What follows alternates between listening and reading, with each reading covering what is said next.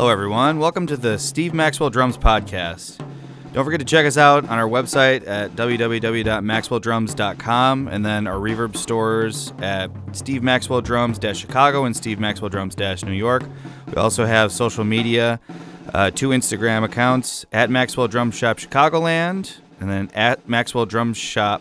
And then also on Facebook, Steve Maxwell and Steve Maxwell Drum Shop. And then, of course, check us out on Twitter at Maxwell Drum Shop. We will interview players, collectors, drum and cymbal builders, and also teachers about all things percussion. And you can go to YouTube if you want to see the video. We'll have pictures of drum shops, of drum sets, badges, cymbals, all kinds of fun stuff. So let's get started. We hope you enjoy it. So 3, 2, 1. Randy Rainwater. What's happening, man? How you doing, Steve? This was a long time coming getting here today. Yeah, absolutely. How was the drive over? Well, not bad. Not bad. It was, a little crazier than what I expected, but it wasn't bad. Yeah, I didn't hit too much We had traffic? a guy that wasn't aware that they raised the speed limit from 55 to 75, which is 75, you're standing still on 90 anymore, So. Yeah. So what city are you coming from? Rockford.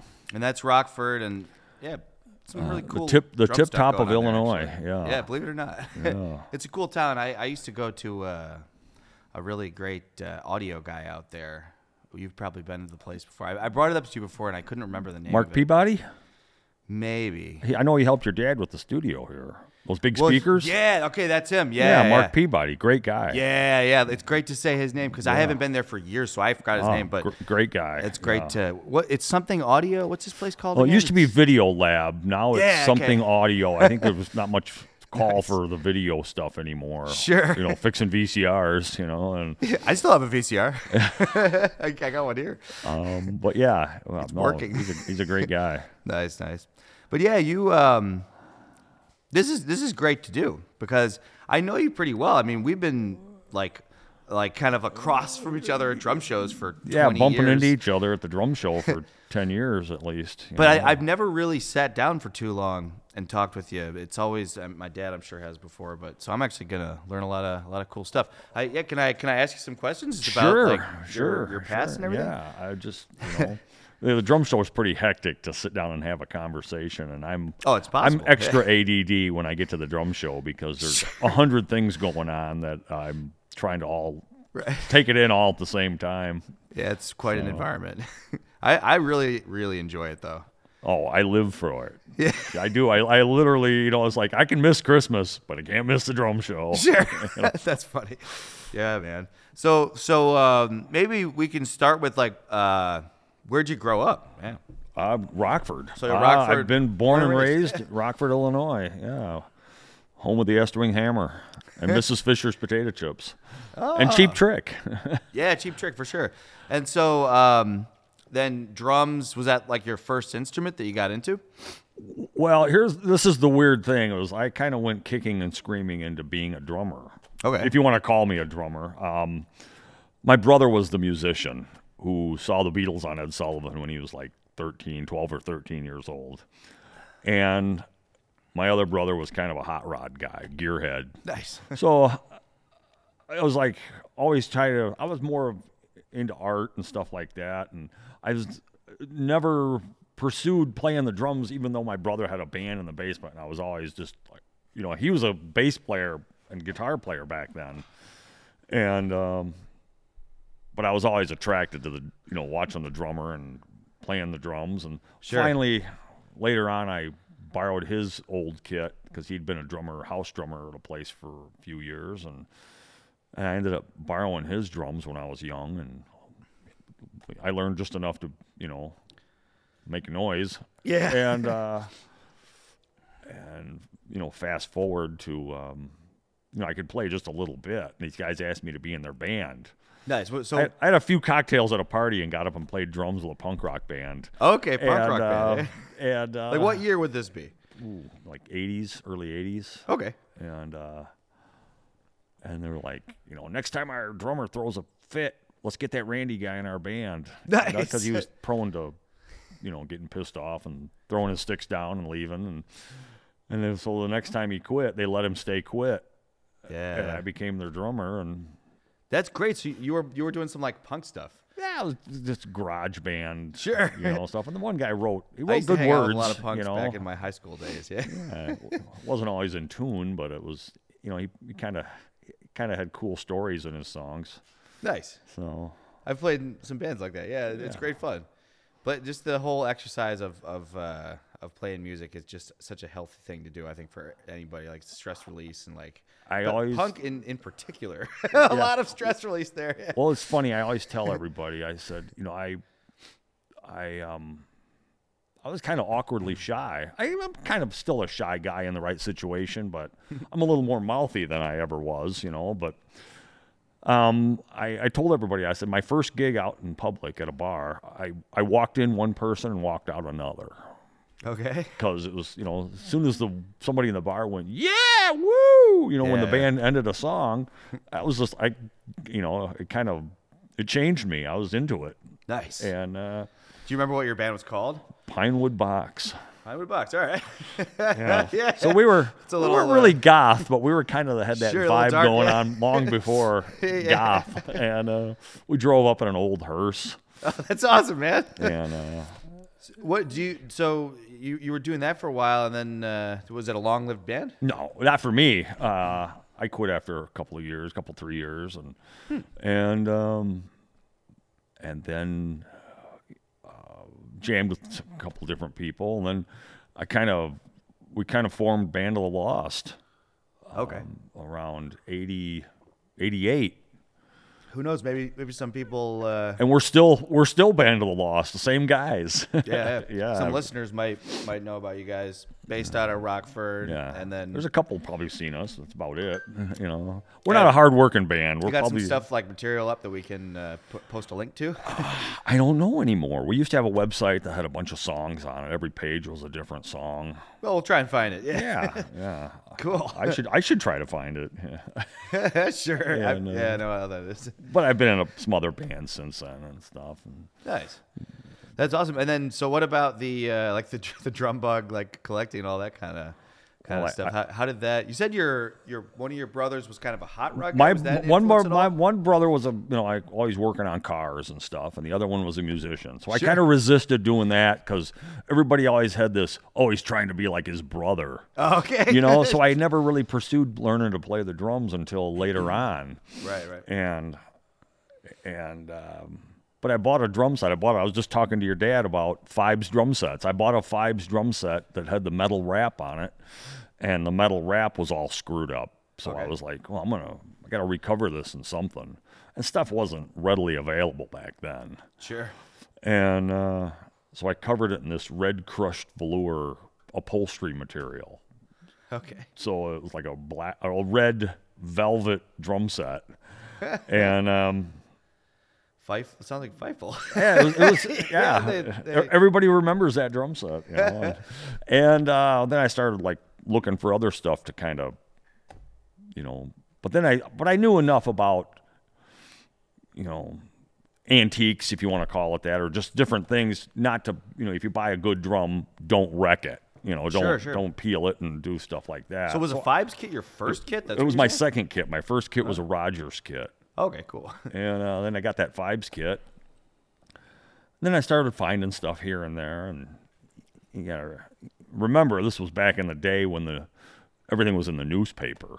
Sure. Well, I'd get up in the morning and read the newspaper and like classified ads. Yeah, and that was the Craigslist of the old days. And then it was also the eBay and the. This was pre-eBay. Right. This was pre-eBay, pre-Craigslist, definitely pre-Reverb. Yeah. And so I was up, I had to be to work at the crack of dawn, and I was already had the classified section taken out of the paper and calling about drum sets, and everybody seemed to have a drum set in their basement in the way. Sure. So they practically pay me to take them sometimes. And this is like early 80s, 80s. The real craze didn't happen until maybe like mid 90s. That's when some stuff was like, oh, this stuff's really hard to find. And it wasn't as widespread. Rogers Dynasonic craze. Yeah. But it was, everything's kind of like slowly following the path of guitars. Everybody's collecting guitars and vintage guitars, and Sure. and then you start meeting these different guys. The drum show was a perfect place for that because you start meeting different people that are all into the same thing you're into. So yeah, did you get to know Rob Cook from his publication originally? No, from the drum show. Oh, so from the drum show. So you He was a vendor at the very first drum show. But Not So Modern Drummer preceded the drum show, I think, right? No, I think the drum show was happening before that. Because last year was it would have been our 31st year. Okay. The 30th year was. Well, so like, what year did you first meet Rob then? That would have been the first drum show you went to. The first drum show. A farmer that lived in Freeport. Sure. West of Rockford, decided that he wanted to learn to play drums. And did Rob publish Not So Modern Drummer? No. Who published Not So Modern Drummer?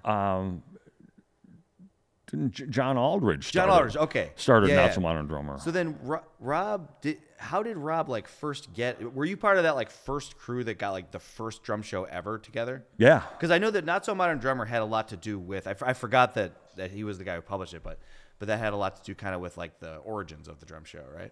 I think the drum show was there before Not So Modern Drummer, though. I'm not. Right. Yeah, because they did them in hotels for a while. Joe was talking. Joe Loma was talking. Yeah, about it was in like a motor lodge, had a Right. banquet room in the basement, and some of the guys that you still see at the show were at that show. Bunny and I had a table. Chuck Scalia was there. Rob Cook had a booth with, all his books, drum books, and Right. the stuff that he had back then. Yeah, he started coming out with those books a long time ago. Yeah, I imagine. he's he was probably doing that before he did the drum show, but And then I got to get him in a podcast one and of then these days. Terry Hawkins, Skins and Tins. Sure. That was pretty early on from them when they first bought Skins and Tins or opened Skins and Tins. That was pretty early on in there. I don't really know anything about Skins and Tins. Tell me The something drum about shop, a real drum shop. Where was it? Champaign. that. Oh, okay. It closed up a year or two ago. I've people have talked about it before, but I don't know anything about it. Yeah. I wonder what year do you think it closed? About a year or two. We bought it maybe 2 years ago. Oh, so this is just recently. Just recently, yeah. Because I was That's too down there bad. the last week that they were open, and he was kind of getting rid of a bunch of stuff. And Yeah. But so which year was the first drum show you went to? Probably 80. jeez, I'm trying to. I don't. I'm not very good at math. 30. just give me Maybe 32 years ago. This right about now. So. Wow. So that's I probably met you in maybe the 90s. Probably. This is when I was really really young. And then well, yeah, so collecting, what was the we never even finished that part of the conversation. Yeah, I started with that Fibes kit, and then I had another Rogers kit, a small Rogers kit that I got from a girl I worked with, and then started answering ads in the paper and buying drums, and then somehow I earned that reputation as the guy that buys drums. Nice. I'd answer my phone. Are you the guy that buys drums? Yeah, I'm the guy.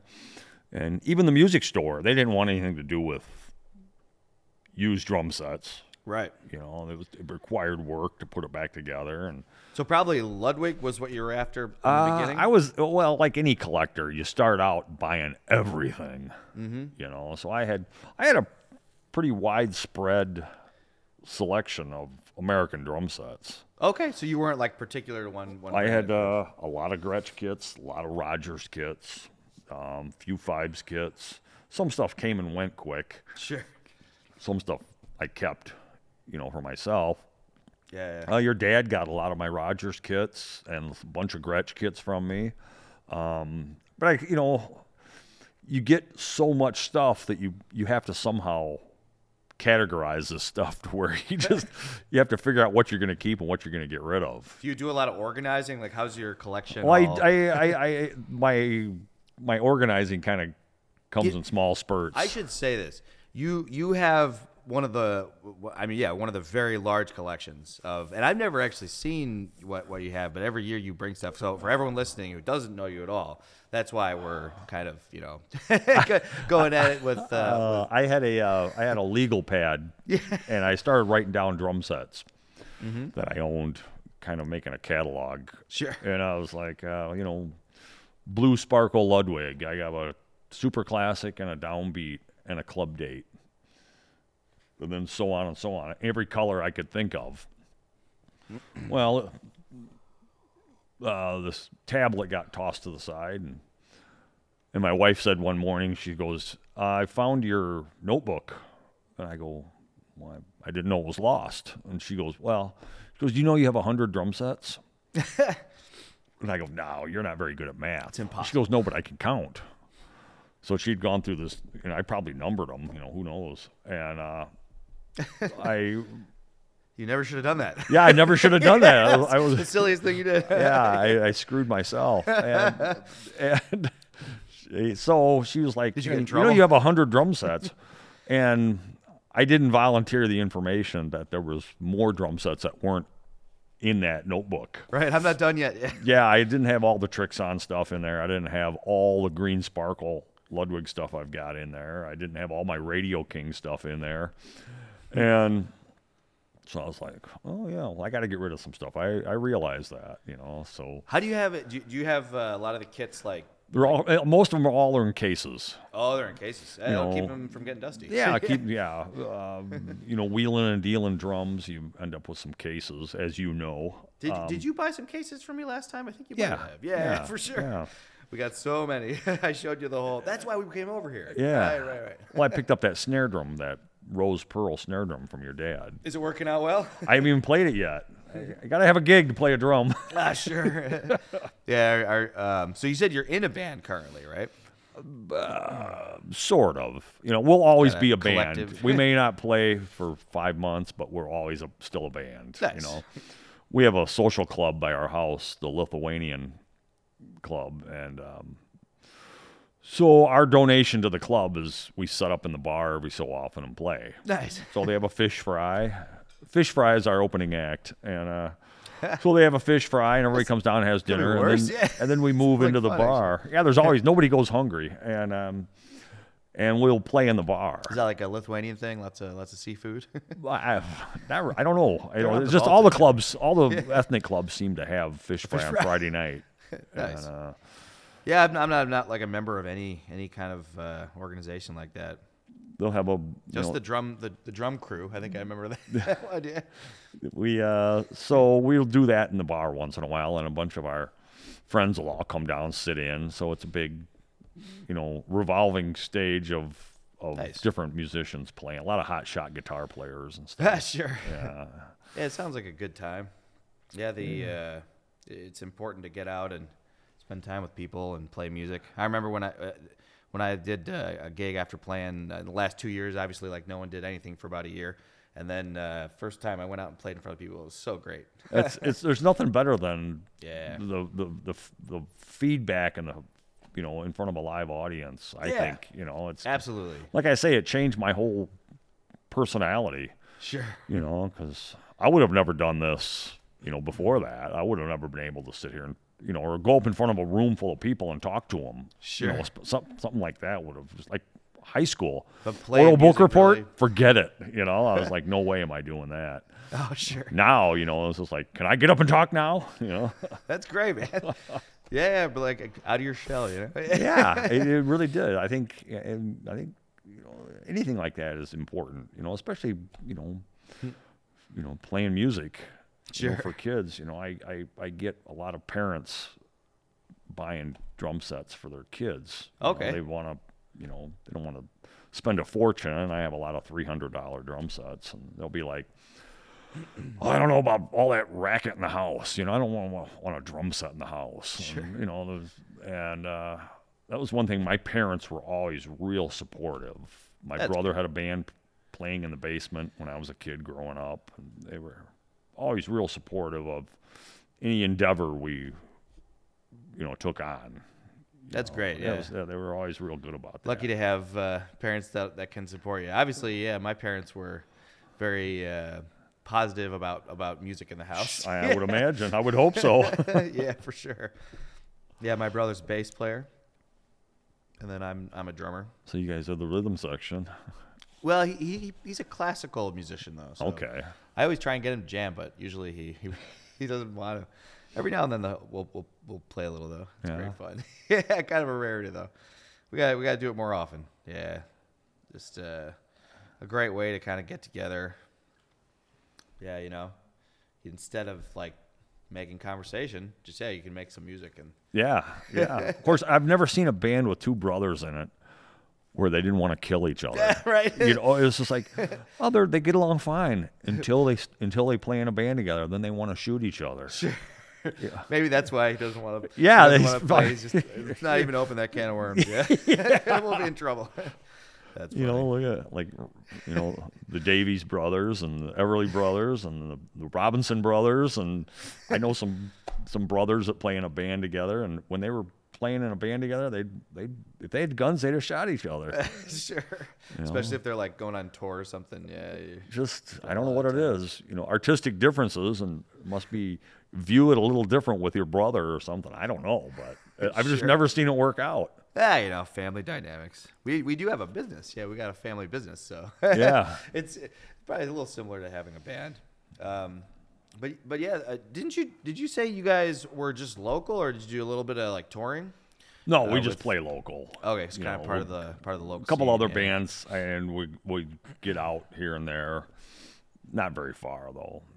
We're all working guys. I got a day job, construction job. Sure. And I try to keep the drum hobby just a hobby. Right. It's everybody's always tells me I should do like this, start a drum shop. It didn't work out. I was about to say it didn't work out so well for my father. Well, it didn't stay a hobby. Yeah, your dad is the example of be careful what you ask for. You might just get it. Now he's chained to this place. Sure. But no, your dad's done. He's collecting guitars now. Your dad is the guy, when it comes to this stuff, and but I always want to keep it a hobby, so it's something to leave the BS from the day behind and go work on a drum or go play a drum. Right. Where you don't want it to become work. I don't want to become my occupation where I got to worry about selling heads and sticks to keep the lights on. Sure. So I just want to collect my drums and have fun. I go to the drum show, have a few beers with my friends, and cheers, by the way. Yeah. That's a nice IPA here. Yeah, and just I try to keep a hobby in that vein, it's perspective, and so collecting drums. I've met some of my people that I love dearly. Some of my best friends in the world I've met through the drum hobby. I wonder, do you remember when you met my father? Jeez, I remember seeing your dad and Barrett Deems. Oh, okay, with Barrett. Sitting down, playing, trading fours at the drum show. I remember that. I was there. And they set up two kits in the middle of the aisle one time, and I was like, who's that old guy playing the drums? That's Barrett Deems, And I'd met Barrett before that. I knew who he was, and then I didn't know who your dad was, but they're like, oh, that's Steve Maxwell, and you have any Rogers Dynas? Wood? Yeah. And Barrett on his worst day was fantastic. Yeah. And your dad was whipping it out, and it was. I remember that show. Yeah. I was really, really young then, and I was just kind of taking it all in. I didn't really even know what to think at that point. I've got a friend that had a video camera there that day, the so I just wonder if he's got a video of that or any video of it. I've never seen one. I've seen a bunch. There's if you remember who was the guy who was like Buddy Rich's buddy? He was his friend. He was really young, and he was like the only guy that Buddy Rich would let play with his band. He came to one of the shows. Dick Cully, one of his videos exists of like one of those old playing things at the shows. I've seen that one. But what you're talking about, I was there and I remember it. But I've never seen this was video kind of an impromptu thing they put together in the middle of the aisle. Yeah, I remember that. 'Cause I know this friend of mine's got like 30 seconds of me hamming it up in front of the camera. So I just wondered if he had any footage of that. I should ask him next time I see him. Sure. He's playing tonight. Maybe I'll go see his band. Yeah. So, but, your collection, like, when you were like looking for, when you still are looking for stuff, but maybe like more when you first started, what were you usually out for? Because I know there's at least got to be something you were kind of. Well, I was, it was funny throughout throughout the 80s, like every drum set was black. Okay. It was like you couldn't sell a drum set unless it was black. I know. Every Pearl kid Export. they wanted a black drum set. So, when you walk in and here's a sparkle drum set, and of course I was into the vintage or whatever you wanted to call it back then. It was just like I loved that stuff. I just old everything, and so I started collecting old drums, and so kind of zeroed in on the Ludwig stuff, I think. And I know you're always right across from the Ludwig guys, and that's that has a lot to do with Bunny being a Ludwig endorser. Sure. Kind of Bunny Carlos. It kind of works hand in hand there, being close to Ludwig and right. And have you known Bunny for a long time? I don't know him very well, but 30-some years. Yeah, we kind of met over. I always tell everybody when two drum collectors live in the same town, they're bound to intersect somewhere along the line. And he had a drum that I wanted to get, and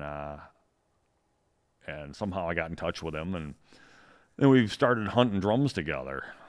Wow. And then shortly thereafter, the drum show came around. And him and I had a little table at the first drum show.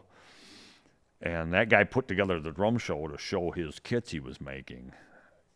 And but everybody that came to the drum show, they couldn't care less about those kits. Okay. Yeah, they wanted to get a throw off for their their Radio King snare drum or their Roger snare drum or whatever. Everybody was there for their vintage collection parts and pieces, and a lot of guys that I said to Chuck Scalia a few years ago, I said, did you ever think that 25 years ago we'd still be schlepping our stuff to a drum show doing this, and now here it is, where this will be 31 years. Yeah. And it's been great, So, do you have? Because you've just got lots of kind of full kits, right?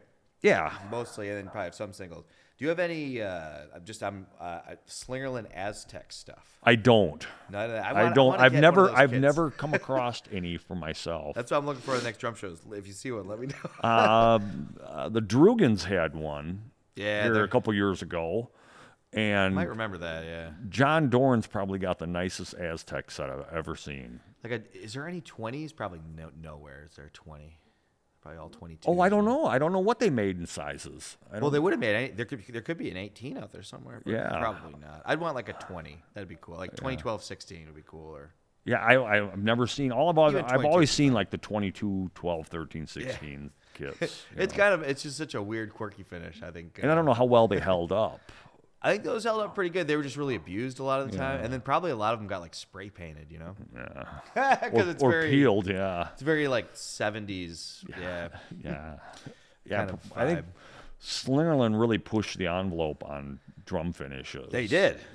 As far as colors, materials. They had all the different veneers. They were way ahead of its time. Strainers too. They could never. It's like a new strainer. There's so many different kinds of strainers. Yeah. Gretsch was the real conservative one. Like they would just do something, and that's just what we do. Well, they still kind of are to this day. They still use that old lacquer, the nitrocellulose stuff, because they've just always used it, and it does a good job. Hey, don't fix it if it's not broken. Yeah. Except for maybe their throw-offs. Maybe they should have fixed those. Oh, you don't like the Gretsch? Which one don't you like? Well, the new one is great. You don't like the old Tombstone Micro? The old Gretsch throw-offs. Those things were.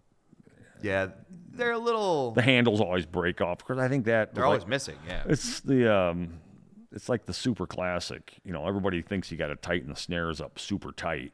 So then when you try to throw it on and off, you break the handle off because it's like goes down to like a 1032 thread. You talking about WFL? Yeah. That one that kind of it goes like a little further than the. Yeah. So it's a little bit like a super sensitive, but not. It's not a parallel throw off. It's just not parallel. But the wires just go out past the end of the drum. Yeah. But so everything kind of. Those sound kind of boxy with those a little bit, but not bad. Actually, sometimes I like boxy. Some of those sound great. My dad, a lot of the times, he's going for like a real sensitive sound, like kind of out towards the edges where you can really hear the distinct little double strokes.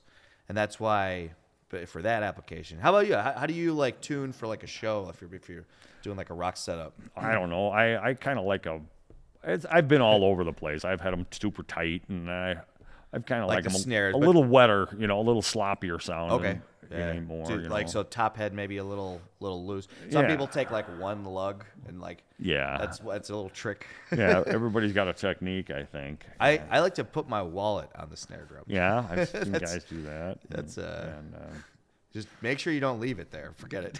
Yeah, the jam session or something. Yeah, for sure. Your next guy up will clean you out. Right. Yeah, that's funny. But yeah, man, that's all. So of your like, what's the bulk is Ludwig of your stuff, probably. Yeah, now it is. I had a lot of everything years ago. Yeah, I had I still have quite a bit of Slingerland stuff, but not a crazy amount like I did. That stuff's floating around. What name like a kind of a rare Slingerland finish that you have that would interest people? I've got a Yellow Tiger kit. Okay, those are cool. I've got from Matt Barba. Like 70s. It's like really bright, almost like Tony Williams yellow, but then with tiger black. The black in it. And then I've got a Red Tiger. Yeah. Stage band that I got from Matt Barba. Matt Barba's like, between him and John Dorn, they're both the Slingerland guys. Okay, yeah. Frank Sorrow has got the probably the best Slingerland collection, and I like the guy who has all the emerald stuff. What's his name? The old Slingerland Radio King, made in Chicago stuff. He always used to come. I don't think he came to the last show though, but he would just have a whole booth of just all emerald green Slingerland stuff. Oh, Mark Cooper. Yeah. Sea green. Yeah, sea green. Yeah, that's his thing. The sea green pearl. He must have worked real hard to. Yeah, and Mark's real meticulous about his collection too. Everything he's got is just absolutely beautiful. If that were not but that's kind of the era. Yeah, this stuff's a little later than that, most of it, but yeah, isn't that cool? Those light bulbs are the original light bulbs that were in that. I got a few of those with the original light bulb in them. Yeah, they still work. Yeah, I don't know how the thing makes it turn off and on, but kind of cool. I think if it's something in the socket. They used to have those little things you could drop in and screw a light bulb in on top of them. Yeah. And it would make it turn on and turn off. I don't know if it heats up and opens up a link or what it does. And then it works forever though. Yeah. Whatever it is. Yeah. It works really well. That thing gets hot though. But that's kind of what it's supposed to do, because the real point of those was to, if it's really humid, it'll dry out your keep drum the humidity off the calf skin heads. Yeah. It'll take it up in pitch if it goes too low. Yeah, what about real old stuff like that? You got any super? I really like the Ludwig metal snares. I got a few. I found a couple Black Beauties. Okay. And then I like the 20s. A Ludwig Gold. Yeah, those are really cool. Yeah, those 20s heavy brass shells. Yeah, got a few of those. I got like 3 of the. I like the nickel-plated ones, honestly. Sound the same. The super sensitive, the old supers from back then. I got like 3 of those. Like some wood ones? No, the metal ones, the heavy metal ones with the. I think a couple of them have the snare wires under the top head. Yeah, so back. I don't remember what they called that model exactly. I think to be a super sensitive, it had that. Yeah. To be a super, called Ludwig Super, then it had not that, but then just the parallel strain. Okay. And then if it was just a standard strainer, it would be like I can't remember what that was called. I think that's right. Yeah. Those are my. I felt just bad. sound I so was darn good. doing an interview the other day, and I was just like, what the guy cornered me on, I was just like in way over my head. The history of colors, and I'm like, oh man, I don't know. No one knows everything. Yeah. Even I figured, once they went from paint finishes to White Marine Pearl was probably the most accessible because they used it on all kinds of stuff back then. So I figured that was probably the first drum wrap. I didn't know. White Marine Pearl, yeah. I think they used it on like toilet seats. Hairbrushes and dressing table sets and stuff. Yeah. And some guy somewhere who I guess has been forgotten by time was like, we got to put that on a drum. Yeah, some genius. Yeah. It's like Mark Cooper's got a couple of banjos. He's got a banjo that matches that green drum set. And he's got a red one that matches like a rose pearl drum set. And my dad's favorite finish has always been White Marine Pearl. What can you say that you have a favorite? Because some cats like don't even. Jeez, I don't know. I always kind of went in for the, bright colors and stuff like that. Yeah. I had an emerald green Gretsch Playboy kit up until a year ago. Emerald green Gretsch. Yeah. So what kind of lugs? This was a Playboy set, so this had like all snare drum lugs on it. It was like a Gretsch Club Date is what this was like, and it was emerald green. I didn't know that was a thing. Oh, it was they had a Never seen that before. Rose pearl Gretsch color, and then they had this emerald green, which most of them you see are a stop sign kit. Oh, that. Yeah, I know what you're talking about. Yeah. I actually, it's like there's ruby red, and then there was, okay, I know what you're talking about. Emerald green. I was thinking like earlier. I thought you were talking. Oh, I don't. That was like a late 60s, early 70s. Yeah, early 70s, I think. Yeah. Those are cool. Those are great. We actually, I ordered a kit in ruby red that was a total, it was a 60s build essentially. So all built in with the old hardware. Nice. It was really cool. We sold it a little while. I think it was like a 2012-14. Nice. Yeah, it's a great finish. Yeah. What about when you you bring any of these out? Like I do. I bring. I just unless it's something that's really antique. Sure. I got scolded one day. I sent a guy a picture of my kit. It happened to be a Citrus Mod kit. Okay. And he's like, "You took that out to a bar and played it?" Oh, I'm like, "Yeah, it's a drum set. You beat on it all night with a piece of wood." Sure. I think they're meant to be played. Yeah, they're meant to be played. What's the point of collecting a bunch of stuff if you can't show it off or play it? Right. So I'll take out. Somebody told me one time you can't take a 30s kit out and play it. You'll wreck it. And I'm like, well, I don't know. I just used a 30s kit in the studio, and then I used it at a gig the next day because it was the one closest to the door. So it went in the truck and went to the gig. It's doing fine, yeah. Yeah, and the sound man come up to me and told me how good that kit sounded through the PA. I had a big White Marine Pearl Radio King kit. Like a 26 or something? That was a 24 on that kit. 24? Yeah, nice. It was 24, 13, 16. Those things are built so well. This thing was just a great sounding kit. Like built like an old house with like the craftsmanship almost like as if like the person who built it was building it for his own family. That's how I would describe it. Like the woods, the wood is always glued so well it doesn't come apart. My perception of my observation has been like the Radio King kit with that kind of rough mahogany inside.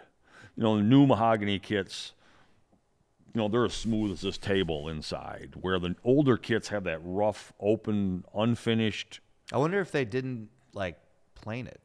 Well, it's just raw wood, but there's no clear coat, no paint. Or wait, no, that's not what it is. And then the WFL kits. They probably lathe it now. I wonder, and maybe they didn't lathe it. Did they lathe the inside? Oh, it's like veneer. It's just veneer. They wrap it around in layers. Right.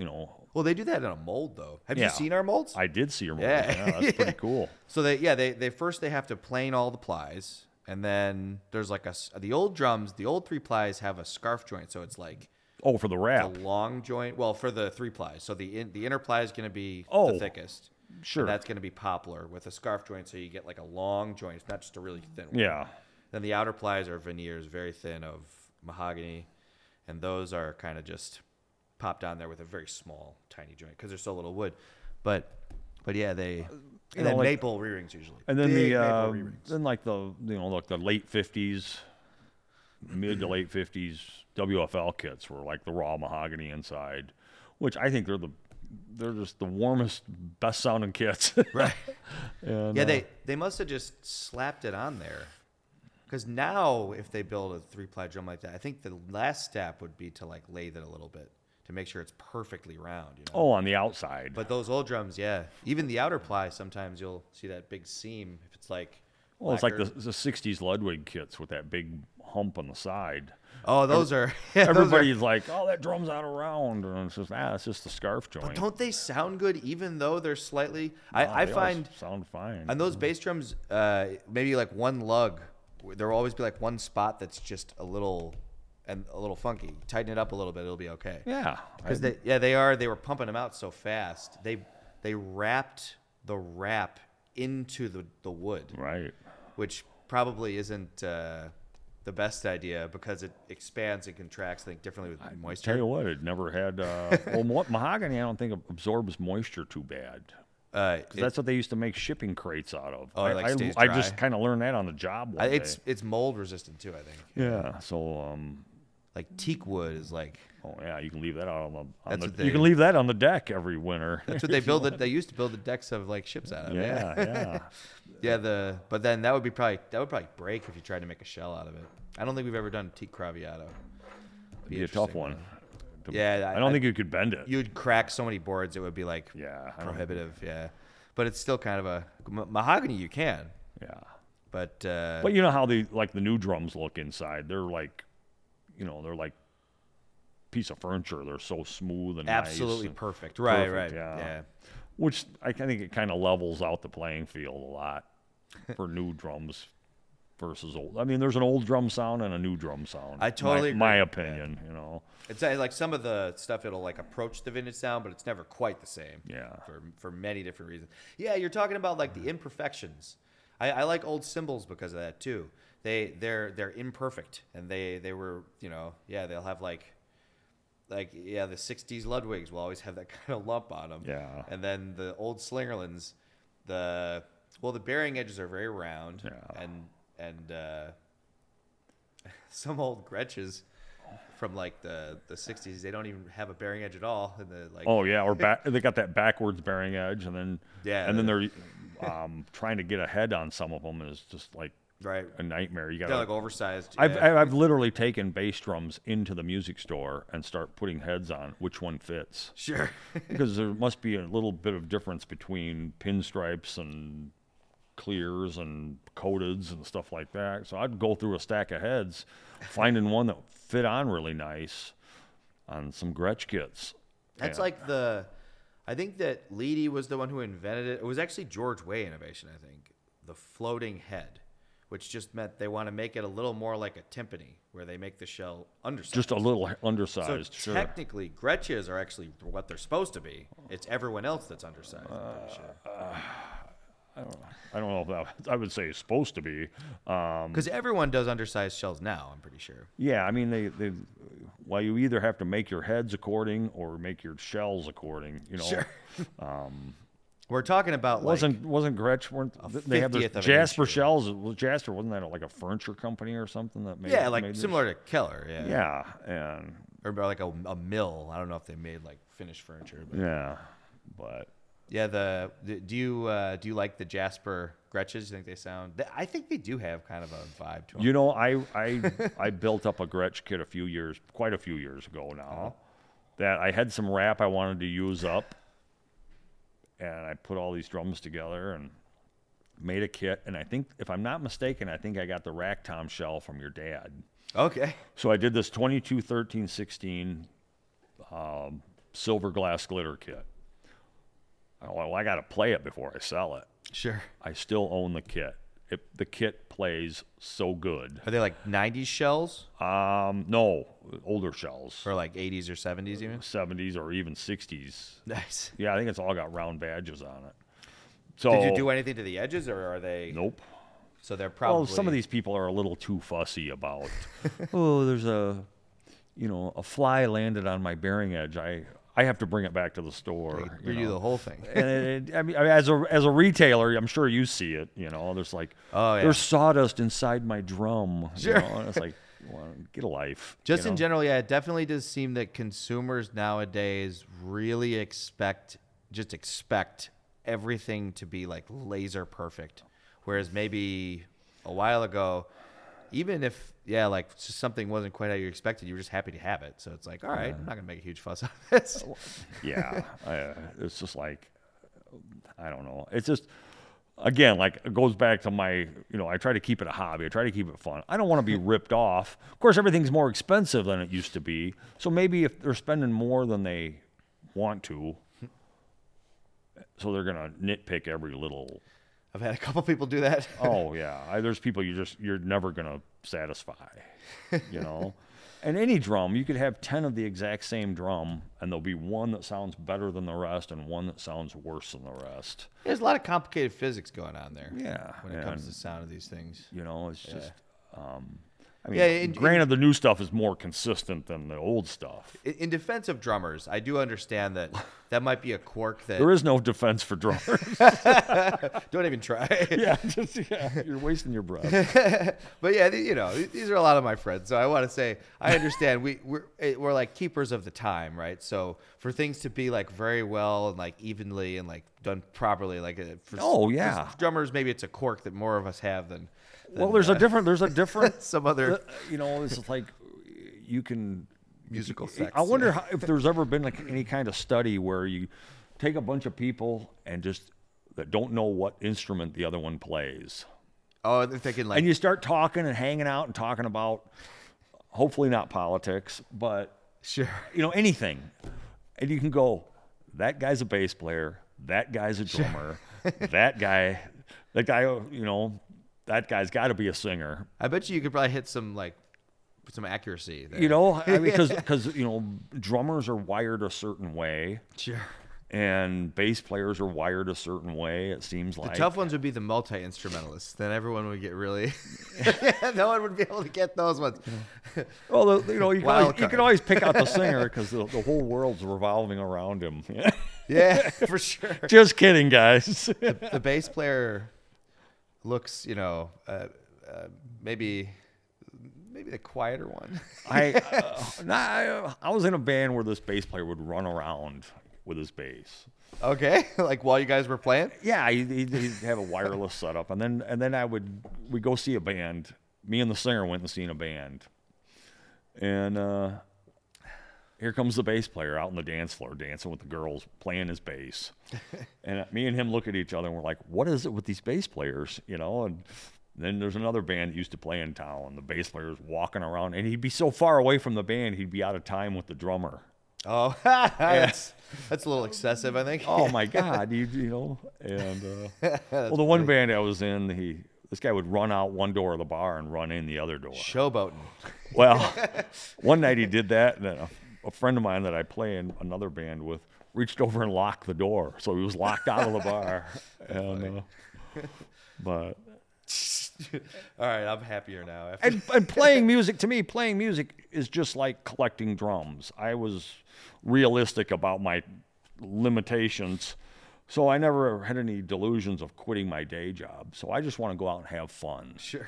Drink free beer, watch girls dance, and play music and be happy with what you just did.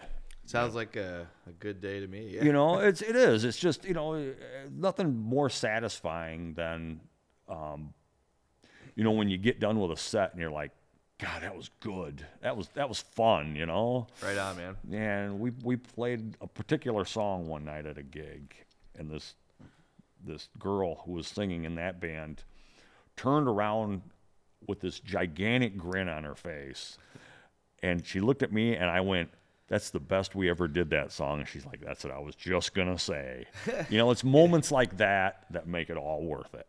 It's just like when you get up and you just kill it. And that's what makes it worth it.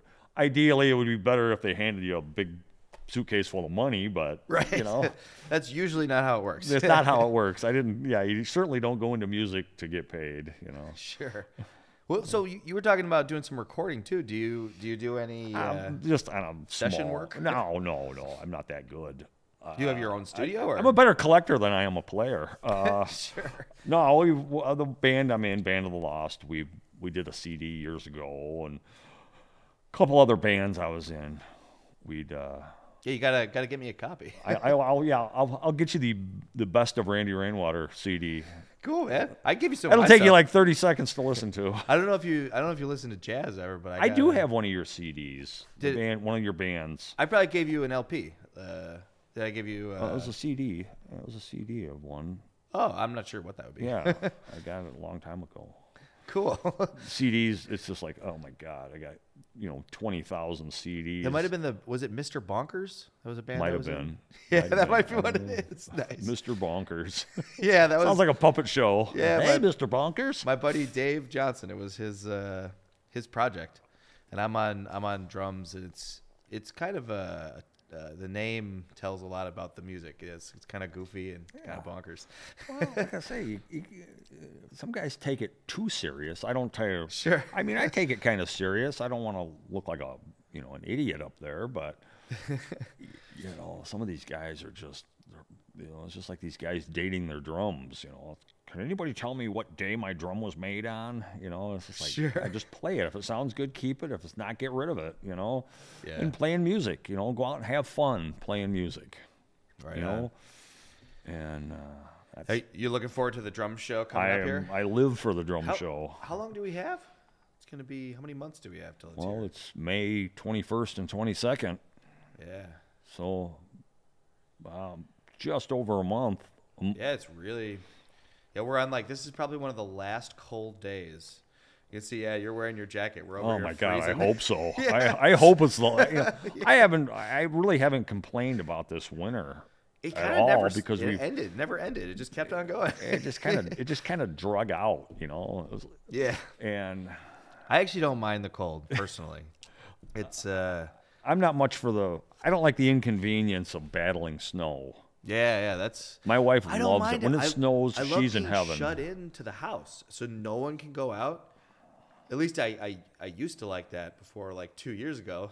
Now it doesn't feel natural. I like it if it's from snow. Yeah. Being shut into the house. Well, it used to be, it's just like, it was such a pain in the ass getting out of the driveway. Sure. To get to work. And now I'm just like, I wish it would snow so I can't get out of the driveway. It's like I can miss work. I mean, if you're getting up early and it's freezing and you have to hit the ice off your car, that's why. Yeah, it makes you. It's good workout. Yeah, shoveling the snow. This winter, I actually went out and shoveled a little bit, and we live in a condo right now. I'm actually about to buy a house, but we live in a condo, and so the guys who were cleaning out there, they do they take care of it. They looked at me and they were just like, "Why are you doing this?" That's just, well, I want to get a head start, and they usually would just blow the snow all into my cars, but instead I want to just pull it so I can get it. But I have a detached. I hesitate to call it a garage because I've never put a car in it. This is where you have your my collection. workshop is, and you must have a pretty big garage. It's a 30 by 30 2-story garage I built about 15, 18 years ago, and you got some construction experience we were talking about. Yeah, a little bit. I learned a lot from my dad, and learned a lot on the job, and so that's where I escape. I gotta go out there and put a movie in or put music on and nice and sit and work on a drum or make a lamp out of something stupid. And so do you do heavy restorations, or do you only just kind of not cleaning to the extreme? I've done some stuff that I even surprised myself on a few different things, but some of these guys will take a drum that's been underwater for 20 years and glue it back together. And Joe Marquardt did that for me once. Yeah. Actually, the drum behind you. You were telling me that story about that. Yeah, that thing was floating in sewage at one point, and he I guess he just kind of you said he injected it with epoxy. Like a resin. It's almost like he dipped it in it. Yeah, I don't know exactly how he did it. He might have painted it on over many coats. I'm not sure, but Joe Meckler, it's very strong. Joe Meckler does some crazy restoration that is Sounds just good, so good, and he had a Rose Pearl snare drum a few years ago at the show that he sold. Yeah, that if you saw it before he started, it was amazing. Yeah. Chris Mattoon's another one that does some great restorations. You know, these guys. Great. Yeah, great to get these names Jack out there. Lawton. I mean, Jack, you know, he's the godfather of drum restoration. Yeah. And I don't know these guys really personally too well, but definitely like I don't know if Jack's ever been to the Chicago show. Okay. My dad's talked about him at some point. He's a super great guy. Or maybe like it was a customer saying that it was one of his. He used to put on did he put on the Pennsylvania show or something? I could never go to these drum shows because I was always working. Sure. So I was never that. Well, and you got one like right down the street. Yeah, so yeah. the biggest one. Why would I go to why would I go there when I could drive an hour to go to one? The one that has set the bar for the rest. And so yeah, do you dig some of the stuff Ludwig's doing nowadays? I do. I think things stagnated for so long. I think in the whole drum world for so long. Tama seemed like they always made innovations in hardware and stuff and Pearl, but it seemed like overall everything kind of stagnated for a while. But it seems like everybody's kind of pushing to, in some cases reinvent the wheel, but sure. You know what I really liked about the, well, I'll say just in general, what I like about a company, if they kind of have like their formula and they kind of stick to their formula. Yeah. And maybe they're doing that right. Maybe sometimes companies do that right. Sometimes they don't. Gretsch is really good at doing that. Gretsch has been doing some stuff the same for so long, and that's the great Gretsch sound. But like every company, even like Yamaha, for example, they have like that angled grain. That's kind of their thing. Yeah. But all the old American companies, they really had their formula. Like Slingerland, stick saver hoops. Yeah. 3-ply, well, at first, but 3-ply shells. Ludwig was, when I think Ludwig, I kind of think metal snare drum. That's kind of what really comes to mind, is like no one did them as good the as Ludwig. Superphonic, nobody's ever made a better overall drum. I'm always looking for those. You probably got like 100 of them. How many do you have? I think I just sold Ken Anderson like 4 of them a while back. I got to do one with him one of these days too. Yeah, you got to get Ken in here. Well, he's in here all the time. He just shows up randomly, so I'm like, I can't, I'm not set up right now to do that. You want to buy a trailer load of drums? Yeah, he always brings me like the stuff he doesn't want, the stuff he's got absolutely no use for. Ken, I don't want that either, man. Ken dwarfs my collection. Really? Yeah. Ken's just got just crazy amounts of drums. He's told me one day like 3 garages full. How many storage facilities and everything he's got. Yeah. That and I'm like, Ken, you could buy any house in town for what you're paying in rent. Yeah.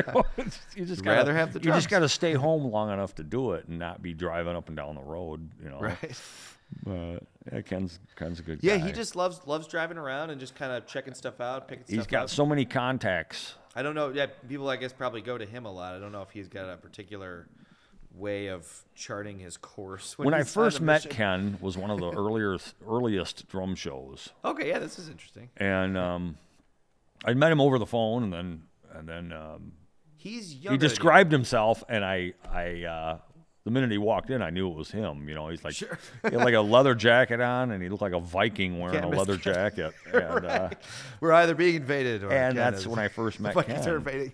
And and he was big into Vistalites and 70s stuff back then. Okay, that was his thing. And but he's just buys. He's got tons of stuff. He wheels and deals too. To offset the cost. Mine, I tried to just figure out how to make the collection pay for itself. Sure. Yeah. Yeah. I mean, your stuff. You're probably maybe a little more picky than he is when it comes to drums. Well, I try to not to. Rare stuff. I try to. Different methods of thinning out the herd was, get rid of anything that's singles. Get rid of anything that's, I think I have one Japanese kit, which is a Fantasia Pearl Mercury kit, just because it looks so cool. Some of that Japanese stuff is really cool. And then I've got it's not really expensive. So for those listening, if you find a really awesome old made in Japan kit, that's a cool finish, just buy it. You know? Yeah. Oh, yeah. I mean, a lot of times I used to pick those Get it for kits like up. $200. I used to buy them for $40. And they don't sound great, but they have kind of their sound. Well, I think In my opinion. a big majority of kits I found years ago, like the Japanese kits, they seemed like they always had the original heads on them, which were the worst heads in the world. Yeah. You know, and I got a buddy in town, Ed Bogdanis. Yeah, I know, Ed. Yeah, Ed could play 5-gallon pails and make them sound good. Sure. So he's got a couple. Oh yeah, you're picking up the stuff for him today, I believe. I will. Yeah, Yeah, I just thought of that when I said that. Yeah. Another thing, you won't want to be thinking about that when you're down here for the drum show. But he's that guy's got some Japanese kits, cheap stencil kits that he just tweaks on them and changes heads and makes them sound fantastic. And he could play anything and make it sound good. Yeah, those old Japanese drums, the grain a lot of the times is this way. Yeah, there's no bending against the grain. It's all. Yeah, and then it's kind of, it seems like it's like soft wood, and it's what is it, Philippine mahogany? maybe that's why I'm not even sure what. Sometimes I think they're made of maybe some birch and some of that maybe, and then I always find that you can tune them up high and they sound pretty good, but if you try to tune them low and get like a real nice, I call it like consonant pitch that doesn't kind of like have like dissonant vibrations in it, wonky vibrations, I don't know what you want to call it. That's really difficult. So then you need to muffle them a lot, and then so you have a choice. But it is a sound, and they can sound real nasty. They can have like a real kind of like visceral oomph to them. I think that goes for any manufacturer. You could find a good one, and you could stand a chance of getting a bad one too. Sure. So what about what kind of hoops do you like to play the best of all the different companies, of all the different historic drum hoops? Like let's say on your snare, your primary snare. I've got a 20s Pioneer 8-lug 6.5. Ooh, Pioneer. Pioneer that's got straight hoops on it, no flange yeah, hoops.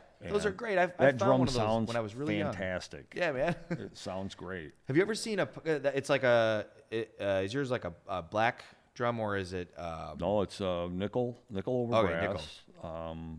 I found one that it's black like a Black Beauty, but then it doesn't have any engraving, and it's those are is it 6 or 8 lugs? I think 6 lug, right? Well, no, what became the Pioneer was a 6-lug, but the early ones that were called Pioneer that had a round badge on them, were 8-lug. I found one of those, but with I think it has like a black shell, but maybe I'm thinking about what would that be? Well, it's got a badge on it that says Pioneer. It is a Pioneer because it says yeah. So those are great. I think I have seen some of the black enameled ones. That's what. Yeah, it was. I think about it. It was I was walking home from school when I was like maybe 13 or something, and I saw it at a garage sale. That was my first drum I ever found, and my dad still has it. It's beautiful. Yeah. It's kind of cool. I said, "Hey, Dad, we should buy this drum." And then he drove by. He's like, "Yeah, it's not a bad one. I think we got it for probably like $25 or something." I'll walk into the garage sale, with my wife with me, and I'll walk in and I'll look over at her and give her the kind of a wide-eyed look, and there'll be a drum sitting there. Yeah. And she's like, "I've been cursed." She's like, "Why am I being punished like this?" She always says this stuff because I find another drum to buy. And she's great. She must care for you very greatly. Very supportive. She puts up with it. Yeah. She's found me some great drums. She even participates in the madness. She's probably she was one of the first females to really be known at the drum show. Okay. She used to come into the drum show and got to met everybody and sure and got to know everybody and it's rare that my mom comes, but she'll usually make it out for like one day. Yeah, and then guys started bringing their wives and girlfriends, and you'd see it, but it wasn't all that common. But Nance and Liz Hawkins were like the two wives that were like at the drum show a lot. Right. You know? They were probably the first to actually like bring like a chair to sit on. I remember there were never any chairs. When I was really young, I always remember like my back would get really tired because I've never had anywhere to sit. No one would think to bring a chair in our booth. Yeah. I bring comfy chairs. The veterans know what to do. Yeah, yeah. You know that it gets really tiresome after a while. Yeah. I might bring these chairs next time. About the time you bring a nice chair, you turn around, there's some guy in it. Yeah, right. Because there's such a lack of And the demand is there. I turned around one day. That's a faux pas, by the way, at the show. So don't and don't do this if you go to Chicago Drum Show. Some old guy sitting in my chair, and he was asleep. Okay. And I'm like, I turned to somebody. I go, God, I hope that guy's not. I hope he's asleep and not dead. You know, and this guy just sat down in my chair and like fell asleep. That's really funny. Was he okay? Yeah, he was fine. He was just kind of sat there and just kind of closed his eyes and zoned out for a few minutes. Oh, wow. And I'm like, who is this guy? It's my chair. My chair. Yeah. Don't die in my chair. Oh, man. That's funny. Let me put some plastic on that chair before you. For sure. Yeah, I don't know where you've been. No, it's all good fun. We have a good time at the show. We all and make a lot of bad jokes and drink beer and yuck it up. And this will probably go up pretty soon to the show. So I mean, this will go up in a week or two. So it'll be about 2 weeks out. So everyone, make sure, if you can make it out to Chicago, come to the Vintage Drums Show. It's May 21st and 22nd. Yeah, and it'll be at if you need any information, go to rebeats.com. It'll be great fun. Randy will have a booth. We'll have a booth. What do you want to give anyone any like cool stuff, little previews on cool stuff you're bringing this year? I'm bringing a couple 28-inch kits. 28, okay. Yeah, I think this would be really. I think old Bunny's to blame for me playing big bass drums. I always thought big bass drums were so cool, you know. And you like 28s? I don't play them much anymore. There's no call for them. You know, are you talking about like old 40s kits? Or are you talking? No, I mean like I got like I had like a 60s Blue Sparkle with a 28, 13, 16. That's actually that's really strange. I got rid of a White Marine Pearl one there a few years ago. The guy that plays Bunny in a band, in a Cheap Trick tribute band, bought it, and I've got a Champagne, a Champagne 28, 12, 13, 16. And does Bunny play big bass drums? Not anymore. Because I don't know too much about it. It's funny though. I always had his poster when I was growing up, because I didn't really know too much about Cheap Trick. Although I do really like one of their songs. I used to be big into skateboarding, and it was in one of the videos. The skateboarding video. It was like Black Label or something. I can't remember which company it was, but I can't remember what that. But yeah, it was a Cheap Trick. Cheap Trick tune. Oh, the first two albums are my absolute favorites. What genre would you call Cheap Trick? Because they were kind of against the grain. They were a little bit punk. They were a little different. Yeah, the first album was kind of punk. Yeah, in my opinion. And it's a cool band. Yeah, it's a you know, I couldn't name names of the bands I hated because I didn't want to offend a couple guys I knew. But I talked about all these bands that I was just like when I was a freshman in high school that I was like, oh God, this shit sucks. And then Cheap Trick in Color, somebody put that in the 8-track player. Okay. And I was like, this is the coolest record I've ever heard. Nice. You know? And so you were into them real. That's when Cheap Trick, the second album in Color, came out. This way well before you met Bunny. So. Yeah, long before I met Bunny. I didn't even know they were from Rockford at that point. I just like, who's this band, Cheap Trick? And, nice. You two probably. Well, is Bunny originally from there, or did he? Yeah. Maybe you guys grew up in similar circumstances. A few years later, what was it? Dream Police, or one of the albums came out. Mm-hmm. And my brother, who has this he has a different sense of humor. Okay. And but he starts talking about, I went to high school with these guys like that. Yeah, this guy, this guy and that guy. Well, I didn't go to school with all of them. I just 3 of them. The other one went to a different high school. And I thought he was just setting me up for one of his jokes. Sure. And then come to find out he went to high school with them. Yeah. And I thought he was just setting me up to zing me. And but and then like years later, I met Bunny and met the band and stuff. And Nice. So that was that at one of the drum shows, or was that? no, before I was that? just through local friends, and like I say, chasing drums together. Right.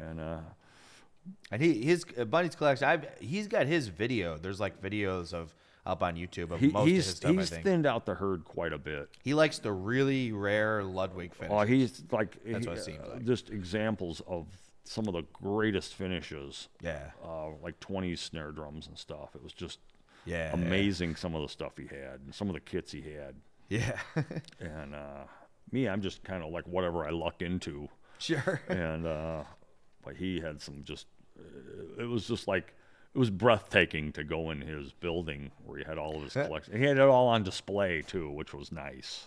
I should ask you. You don't happen to have a Slingerland Silver Sparkle floor tom you'd like to sell? I do not. All right, worth a try. I do not. I have had them in the past, but no, I Right. don't anymore. It does. I have the ones that they're 12 by 20, and then 9 by 13, Wow. and it's a double lug. It's not a center lug. So I it's had not like a a- student drum. It's like their version of the New Yorker, the Ludwig New Yeah, Yorker. I had a green sparkle. No Of course, floor it was tom. faded to like yellow, but it was a That's a cool. I like green sparkle. 11 or 12. I don't think it was 12. That was the weird thing. It was like 11 by 20 with an 8 by 12 and a Maybe that's like what this is. like a 5 by 13 snare You know, drum. I think that they probably just used like a marching drum they had, so maybe those are like a little bit smaller, just so Could you be. can easily like Yeah. wield them. could be, yeah. That's interesting. I found that in Colorado Springs one time and had it shipped back. Yeah. Green Sparkle is a cool finish. The first, I think it would technically be the first kit I ever sold at Maxwell Drums when we were downtown. This guy would probably not believe that I remember this, but it was a Green Sparkle Slingerland 22, 13, 16, I think with a matching snare even. And it was just to some guy that was like not much older than me. I think he was younger than me. He just came into the shop and I sold it to him. Cool. That would be... First time I ever seen John Bonham playing a Green Sparkle kit. Oh, yeah? I was like, that's green. That kit's Green Sparkle, you know? And then So that'd be one of your favorite finishes. it is one of my favorite finishes. And then I saw Brad Elvis in the Elvis Brothers. Okay. He had this big Green Sparkle Slingerland set. Yeah. And I'm like, a Green Sparkle kit, you know, another Green Sparkle kit, you know? And I was just like, that's the coolest ever. It's a cool finish. Now I've got a basement full of Green Sparkle drums. Yeah, they're a little bit hard to find too. Yeah, it's less common than like red. It's Red or blue. definitely hard to find one that's got good color. What's like maybe the rarest Green Sparkle thing you got? You got maybe like, you know what? I had a tone flange. Something like I tone flange and Green Sparkle. never had one of those. I just got sold a lot that of, thing lot of for 60s. like $800.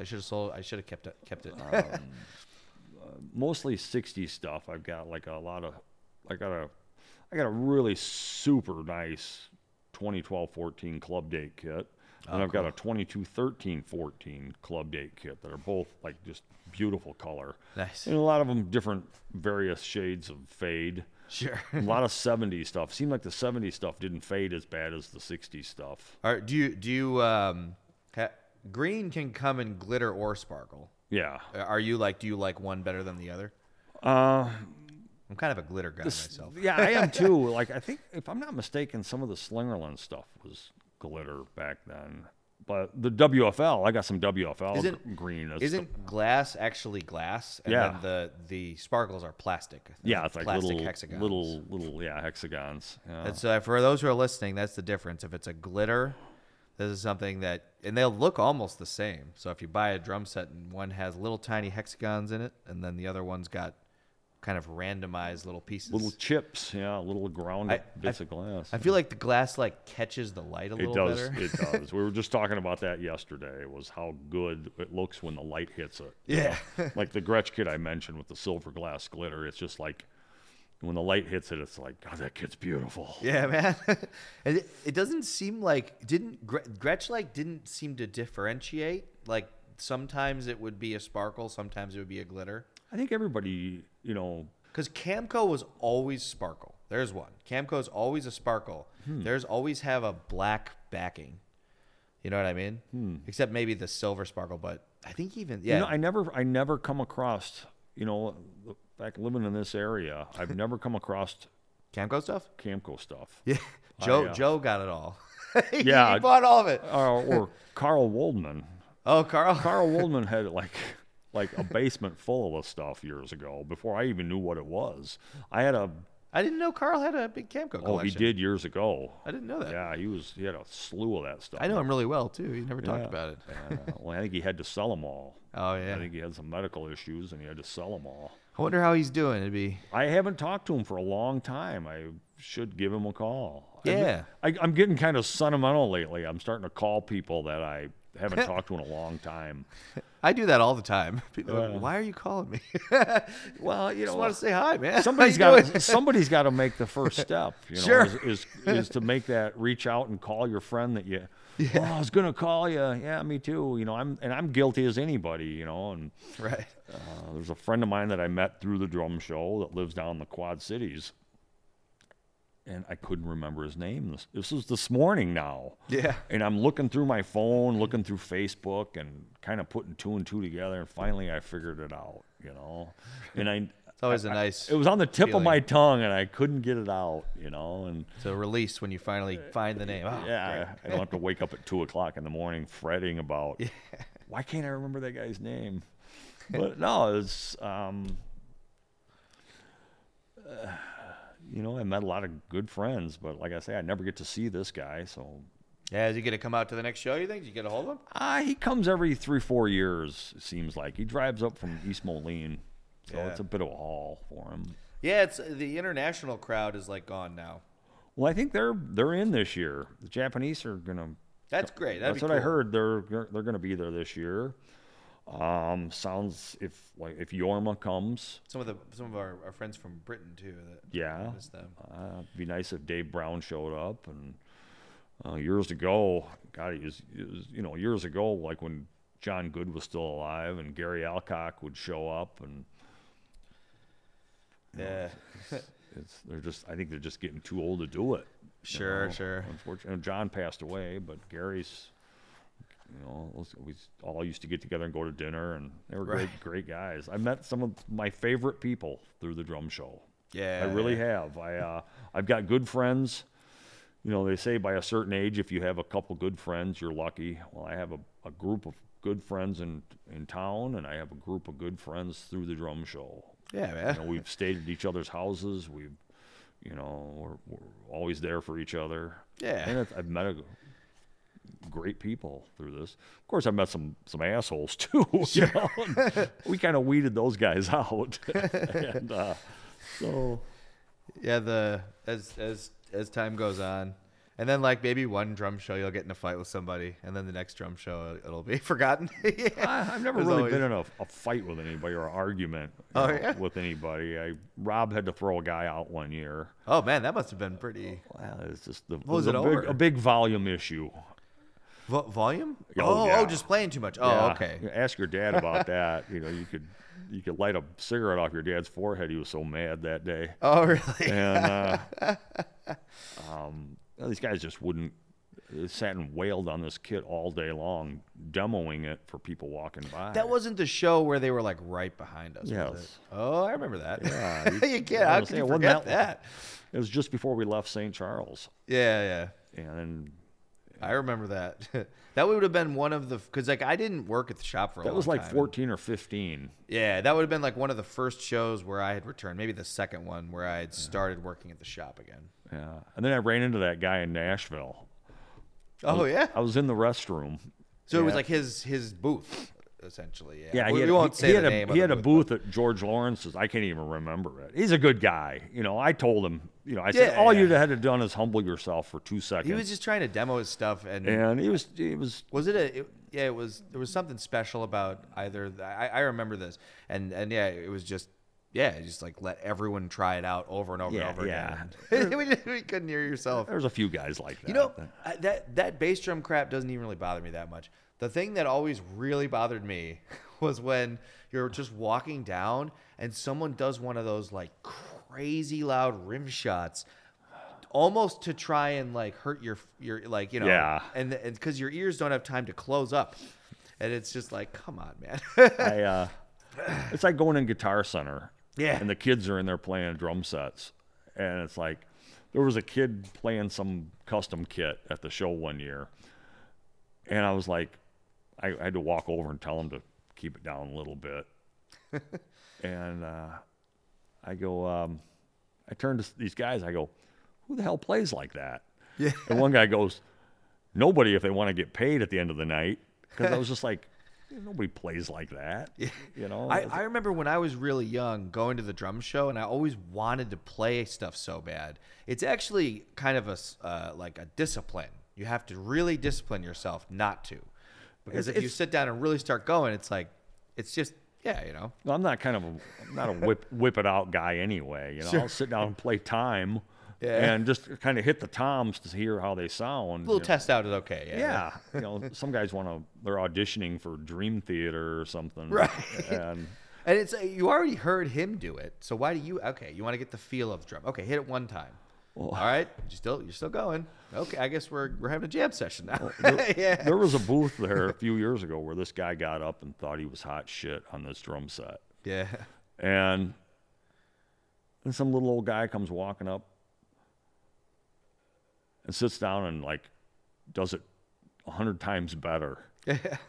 And the guy the first guy just couldn't let it lay. He had to go up and do it again, which Oh. still wasn't as good as the other guy. And the other guy was like, looked like he just kind of like wandered in off the street. The guy was absolutely killer. Yeah. And just sat down and just like took that guy to school. Just short and sweet. Yeah. I was just like, jeez. And then the first guy comes back and tries to do it again. And I was just like, God, doesn't this guy learn from anything? But some of the guys are the pretty unassuming guys that just like blow you away. Yeah, know? for sure. You never know. It's always the quiet ones. Yeah. Unlike myself, you know, I'm not going to blow anybody away. I might offend them, but I'm not going to blow them away. I don't think I've ever seen you play. That's why I'd love to You haven't missed hear. anything, really. You know? No, I'm sure. I I'm do sure a you sound mean great. Mustang Sally. You know? Yeah, there's all kinds of different types of drummers. There's people who like specialize in like soloing, you know, in front of like, and then there's people who like really specialize in like feel and being like the backbone of a rhythm and blues band or something, you know? Yeah, I think the younger you are, the busier you play, and then as you kind of figure out, you don't need all that stuff, you know. And Jazz musicians, where do they fall in? Yeah, Yeah. they're very busy players, but it's just play a them, different style. yeah. So. They play their brains out for 3 hours a night and make $40 at the end of the night. Yeah. Rock musicians play 3 chords for a million people, and then jazz musicians play a million chords for 3 people. 9 people. Yeah. That's That's the what way I said that to a friend of mine one time. I said, you know, a shitty rock band will make more money than a good jazz band, unfortunately. Sure. And I'm not, not dissing jazz guys, but it's just, it's There's not different types of jazz too. I mean, Oh yeah, and yeah, but yeah, you know that's a whole can of worms. I could talk about this for like hours. But some of my favorite jazz drummers actually play pretty minimalistically. And whenever I listen to myself play, whenever I get real busy, a lot of the times it's just like you're not helping the music. Yeah. I don't know what exactly you're doing, but then every now and then you'll play some real busy stuff that comes across great. But almost always, I always find I think no matter what kind of Sounds a music little you're better. playing, it comes down to taste. yeah. Having played to the song, it's not, everybody likes to get up and goof Hey, off rock. and- There's prog rock stuff that's real. Oh, that dense. stuff. I can't even Yeah. fathom some of that stuff those guys do. Sure. It's just like, it's like to go watch clinics and, to watch Todd Zuckerman is just like, it takes your breath away. He's so good. Yeah, I didn't even name And some it's just some like, guys you really like. I can't even begin to fathom what he's doing. He's one But of he's your just favorites? doing it so good, Yeah. And Who are some other guys that you dig? you know, Chops monsters. Matt Cameron is one guy that I always kind of refer back to. The guy from Soundgarden. I like Clayton Cameron, Yeah. but I don't know Matt Cameron. Yeah. If you want a lesson in playing brushes, Clayton Cameron Yeah. is the guy. Yeah. But I think I had 2 posters growing up, and funny enough, one was Bunny and one was Clayton Cameron. Those were in my room at one point. But Matt Cameron was one of these guys that's just like, you think he's just playing time, but he's doing something that's like, what's he doing there? And then he'll whip something out, and your jaw will just hit the floor when that guy. You said Soundgarden? Yeah, Soundgarden, now Pearl Jam, and but the guy is phenomenal. Yeah. I was never like diehard Rush fan. Everybody was like, "Oh, you're a drummer. You must love Neil Peart." And I'm like, "Peart, sorry guys." And but it was just never that music was never my cup of tea. I was more of a Led Zeppelin guy. Bonham. Okay. I was always a Bonham guy. Bonham's pretty awesome. I really like Mitch Mitchell. Oh yeah, he's probably my favorite rock drummer. Just straight. And when I play rock, I like to kind of do it a little like that. Yeah, that's power and a little loose. Yeah, he was almost like a he very much bridges the gap, I think, between like jazz and rock a little bit. Absolutely, absolutely. Well, my brother was a heavily influenced by Cream back in his day when he was playing in bands in our basement. Sure. So I got to listen to a lot of Cream and a lot of that stuff when I was a little kid. Nice. And so it's just like, and the drums in that stuff were always stood out too, because it was always so much different than the majority. It was different than listening to the Beatles. Not that I didn't like it, but it was just like, it was so different. Yeah. And I always loved listening to the Beatles, It's just something to be said for playing to the song, Everybody's like, well, Ringo, blah, blah, blah. It's like, well, try to do it that good, Yeah, the Beatles, it's like more like through composed stuff, a little less jammy, but not all the stuff. But like Ringo, like maybe he's even a little bit more like a percussionist. He approaches it. He does like a very, very minimal but essential little tom fill. Yeah. And even though, anyone could do that. Well, but he did do that. Yeah. I was saying anybody can imitate it. Well, you just got to do it. I like Ringo. I went through like a real jazz phase where I was just like, I'm not into that stuff so much. But later on, definitely, because it's just, I don't know enough about jazz to say, somebody made me a tape one time of Joe Morello. Okay. All that stuff. And I was just like, just blown away. It was probably the reason I do listen to some of that stuff. Sure. Was listening to Joe Morello play. Yeah. And then another friend of mine was the guy that wrote the Shelly Manne book. Oh, yeah. And Shelly Manne's one of my favorite drummers. You listen to some of that stuff, tasty. and it's like, God, this guy, Yeah, that stuff just swings so hard, yeah. And, I'm probably guilty of not paying attention to who's playing on what. Those guys are both very light. So some jazz guys these days, they have like this insane coordination, but they're just, when they're like comping on the snare drum, they're just hitting it so hard, you're almost not even supposed to be able to hear the snare drum comping. It's really about the cymbal in jazz, I'm serious. Yeah, like it'd be like if, they keep throwing rhythmic ideas into it. I just, you know what I mean? I watched rock. The snare drum's a little more front and center, but jazz is supposed to be kind of a little behind most of the time. I was watching Fred Armisen's Comedy for Drummers last night. That stuff's great. I saw it when it came out. He's a customer. He's a customer. I just saw that again last night. Yeah. And when he talks about going to see a jazz band, and he just does this whole thing on the cymbal, and then every so often drops a snare beat in there, and I just started laughing. But yeah, that's who they should get at the drum show. Fred Armisen? They should get Fred Armisen to get up and do like he'd be half an hour of that. He's a good drummer too. And he's a good drummer, He actually came to the New York shop, and they did a walkthrough, him and the girl from Portlandia. That silly kind of like he's a genius. He's like he's in that category with Martin Short. Yeah. Martin Short is nothing short of genius to me. Yeah. And Fred Armisen's right there with him. There's Fred Armisen's characters and Fred Armisen's style of humor and stuff is just like, I love that guy. It seems like probably one of his great skills is the ability not to laugh. like to keep a straight face. Yeah, when he he's doing keeps that these characters. deadpan look. Yeah. You know, he's not the guy that he's not like Jimmy Fallon where he breaks up in every. He probably skit. like meditates to be able to get that level Yeah. of control over. Yeah. But yeah, no, he's great. Yeah, Portlandia, what a riot. Yeah, have you ever been to Portland? Mm-hmm. I've never been there, but yeah, it seems like it's I had a bunch of friends out there, and quite a place. And, the '90s never died in yeah, I Portland. want to go out there, go to Revival. Yeah, there are friends. We always like kind of. Sometimes we'll buy stuff from them. Jose is a great guy. Absolutely. He's just one of the nicest guys you ever wanted to meet, and they'll probably come to the show this year.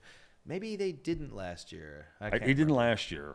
I hope they come. He came in a couple years ago, I know, because It's a hike for them. yeah, because if he's coming on a buying trip, then they got to drive it. Otherwise, he's just flying. Got a whole big mountain range to go over. That'd be a beautiful drive after you got. Actually, I want to do that someday. That would be a fun drive, Chicago to Portland. That's what I'm sneaking up on retirement exhausting. here. I'm Yeah. the gold ring just keeps getting farther and farther away. It's just like, I'm going to retire at the end of the month. Oh, we got this job to do next month. It's moved out to next month and the month after. And like out of some absurd loyalty, I'm sticking around. And my company's been good to me, so I can't complain. Sure. But retire and get to do this. What are you thinking? How many more years do you think? Oh, there's no years.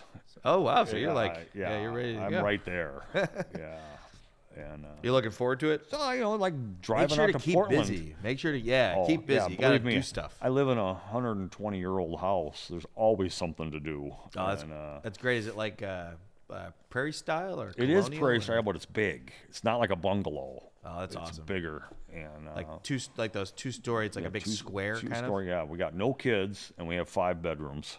So Jeez. that kind of house is kind of.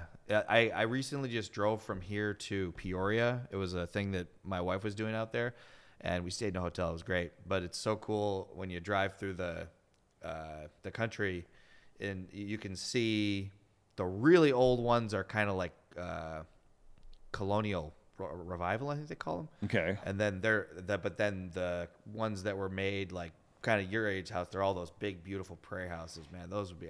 Well, they talk about. I hope I can buy one of those one of these days. I In the Chicago area, good luck. It's gonna be Yeah. like $5 million. Buy any house. I know. I'm looking right now. Everything's so expensive. I always date our house 1906, because they talk about the guy that owned a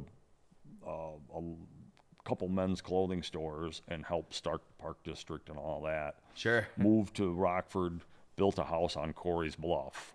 Okay. And that's our house. So like a little bit of the family history. Yeah, some of the history. That's and, great. Good, probably beautiful like woodwork all over it. Yeah. They don't make them like they used to. Couldn't afford to make them like they used to, Yeah.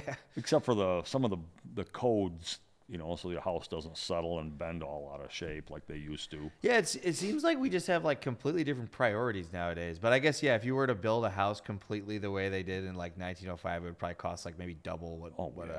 Jeez. And then It's doable, but yeah, it's. yeah, didn't they like not have insulation back then? It would be like kind of just a wall and then air and then another wall. Yeah, Does your place have like plaster and then? It had wood lath and plaster. lath. And I stripped the living room out about 4 years ago and gutted it and put it all back together. And Did you do plaster again, or did you just do? we just did drywall in the living. And I come home from a gig, the most humid day of the year. Yeah. And a big patch of the old plaster fell down from the ceiling. And I was just like, oh. Oh, jeez. And ended up gutting the living room and putting it all back together. And yeah, it's probably a lot of work, but it's probably kind of it's really rewarding. Good feeling. Yeah, I spent too many years goofing off playing in bar bands. I should have been working on my house. Sure. Well, hey, as long as you keep busy, because if you gotta have purpose. I keep busy. That's one thing that's up. Yeah. You know, there may not be any payoff at the end of it, but I always keep busy building something stupid or. Sure. Do you have a lot of tools over there? Oh yeah, I'm like. I was buying some tool at a garage sale or an estate sale one day, and a guy goes, "What is that?" I go, "I don't know, but I don't have one." Like Sure. that, and he laughed. And That's funny. Hey, you probably got some like, you got like a whole woodworking shop? no, I don't have. I've had stuff offered to me for nothing, Yeah. but I don't have room to house it all. Too many drums. Yeah. Spots taken already. Yeah, I mean, I got more industrial tools. I do more of that, weld stuff together. I do a little welding sculpture and make some stuff out of metal. Cool. And That's awesome, man. I got a guy sitting on a stool in my front yard, and his head is a drum. Oh, I was actually just gonna ask you. Do you do any drum art? And he's playing he's got a drumstick in each hand, and he's playing his head like a drum. Nice. But he's all made out of rusty metal and pipe. That's cool, man. Send me a picture. I will. Send me a picture and I'll put it up so people can see it. I did. I made a gazebo out of rebar. Nice. And It's good to recycle too. yeah, it's I like that found art stuff. Yeah. You made this out of that. Cool, man. And Yeah, I had no idea. Yeah. Welding, that's a good thing you know how to do probably, right? yeah. You can make any little kind of tool you need or piece kind of missing, like piece in your house. Well, a few years Fastener ago, or a something. doctor told me they were going to put a defibrillator in me. Oh, okay. And they go, you can't weld. And my face just kind of. Oh, because the electricity? Why couldn't they tell me I can't work? You can't work. You can do anything else but not work. That would have been great.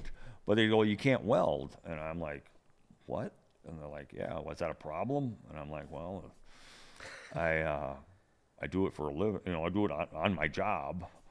And it's kind of a hobby of mine, and it was going to be part of my retirement. So she says, let me cancel this, and let me do a little research. I think she was hip to this alternate style that they had, so they did this other style one. And I kind of snuck up on it. It took me a couple years to I just got frustrated and go, I had a guy welding for me. Okay. And he was terrible, so I was, give me that, And So is it the risk of shock? Like, but then you'd have to touch it, right? yeah, That's gonna hurt you anyways. Well, I don't know exactly what the Magnetic it's field or the something? generator, the magnetic field, like high frequency welding, like TIG welding is supposed to be really, don't be around that, don't do that. Oh man. So I just, I do sucks. some wire feed and some stick welding, and Yeah. I'm not real good, but. Sure. Is your health holding up these days? Oh, I'm fine. Yeah, I'm probably healthier than I'm definitely healthier than I was. You had like a heart attack at one point? Or I something? didn't have a heart attack. I just had it was more of like an electrical glitch. Oh, geez. Maybe Yeah. it was all the welding you were doing. Maybe No, yeah. the magnetic field messed Well, with there your. was some damage done from some medical treatment years earlier, Oh, I see. like 20 or 30 years earlier. Fix one thing and then something else breaks. Exactly. It's like your yeah. house. Yeah. And so, yeah, we played a gig at the club, as we call it. And the one guy in the band handed out these key fobs to everybody, like you start your car or you like unlock your car doors with. Sure. But they all said drummer restart on them. So that was the big joke, my first gig back after I had the defibrillator surgery. And they That's go, funny. anybody sees Randy nodding off, just hit the button. That was the big joke. That's Friends like hilarious. that, what else do you need? And, Oh man, you're a lucky guy. yeah, I am. I'm a lucky guy. Dodged a bullet and got a bunch of great friends. Yeah. Well, yeah, I'm glad you're doing well, and yeah, I mean, we can even do this again at some point. Yeah, you're pretty local, so and you're gonna be out for. Yeah. I don't get in here Sure. as We should often do a as group one with like me, you, my dad, maybe like a round table. yeah, like one of the myriad different people that you mentioned from the drum show. I've got a couple more microphones I can hook up, I think. And yeah, it'll be right during the drum show, the temperature in here will be perfect. Yeah. A little chilly right now, but It's not. It could be worse. yeah, could for be sure. worse. But yeah, anything else you want to get into, or Yeah, it's your show. yeah, I think we covered a lot I of don't know, bases here. You know, it's just like, as far as what I think, it's opinions. Everybody's got one, So Sure. it's just I do what I do, and everybody should just do what they do. Yeah. And I like collecting drums, and I like hanging out with my friends. Having friends that collect drums, that makes it even better, And we, so like I say, anybody that listens to this, come to the Chicago Drum Show and introduce yourself. Yeah. It's a great time. Randy will have a booth, and then we'll have a booth where we're not going to bring too much stuff. And we usually just buy stuff. Yeah. Do you buy a lot? You don't buy. It's everything. I used to buy a lot. Yeah. I used to buy a lot more. What was funny was years ago at the drum show, club date kits, Trixon kits, standard kits, you couldn't give them away. Yeah. They're all the hottest thing now. Yeah. And he's just like, you can buy one for $300 all day long. Right. And now, Maybe it's just there's a limited supply. And well, it's just people finally got hip to them. Yeah. They got hip to how good the Trixon kits were. Sure. And how good the club date kits were and stuff. And the standard kits. Yeah, man. But, Even Ludwig standards. You can even do pretty well on those. Yeah, they seem to be. I had a couple that were beautiful. Those are imports. No, they were American made. Oh, I didn't even know that. I always thought that. I think that was were... when they started importing the hardware. Had those round, like what became the rocker lug. So they were just 3-ply shells. Interesting. Yeah, but much lighter hardware, which I think opens them up a lot more. Yeah, somebody said there were B shells. And they were trying to compete with Pearl Export. Right, they were trying to compete with all the import stuff. Right. Yeah. It's interesting. Yeah. But they just couldn't with the price. It was, and then later, so the rockers though, those would have been made overseas probably. I think the later ones were. Okay. I don't think the earlier ones. I get all these in here, and I always just kind of assumed that it was. Yeah, the standards were, they had their own line of finishes. Yeah, I learn new things every day. I just recently learned that the Rogers 380 was made by Yamaha. I could see that. R380. And there's an R360 and there's an R380. I had an 1812-14 Blue Ripple kit. Okay. A 360 kit or a 380, or 360 kit, I think it was. I don't even know the difference. I had 380, but they seem well, like you they're the same. You look inside the drums, though. It looks like the Japanese kits with the vertical grain instead of the horizontal grain. Yeah. And I went to buy a drum set, and the girl was moving up from this little set to a bigger set. Right. And I bought this Blue Ripple 1812-14, and of course I got rid of it because who would play an 18-inch bass drum? I wish I had it now. Yeah, that's actually probably hard to come by.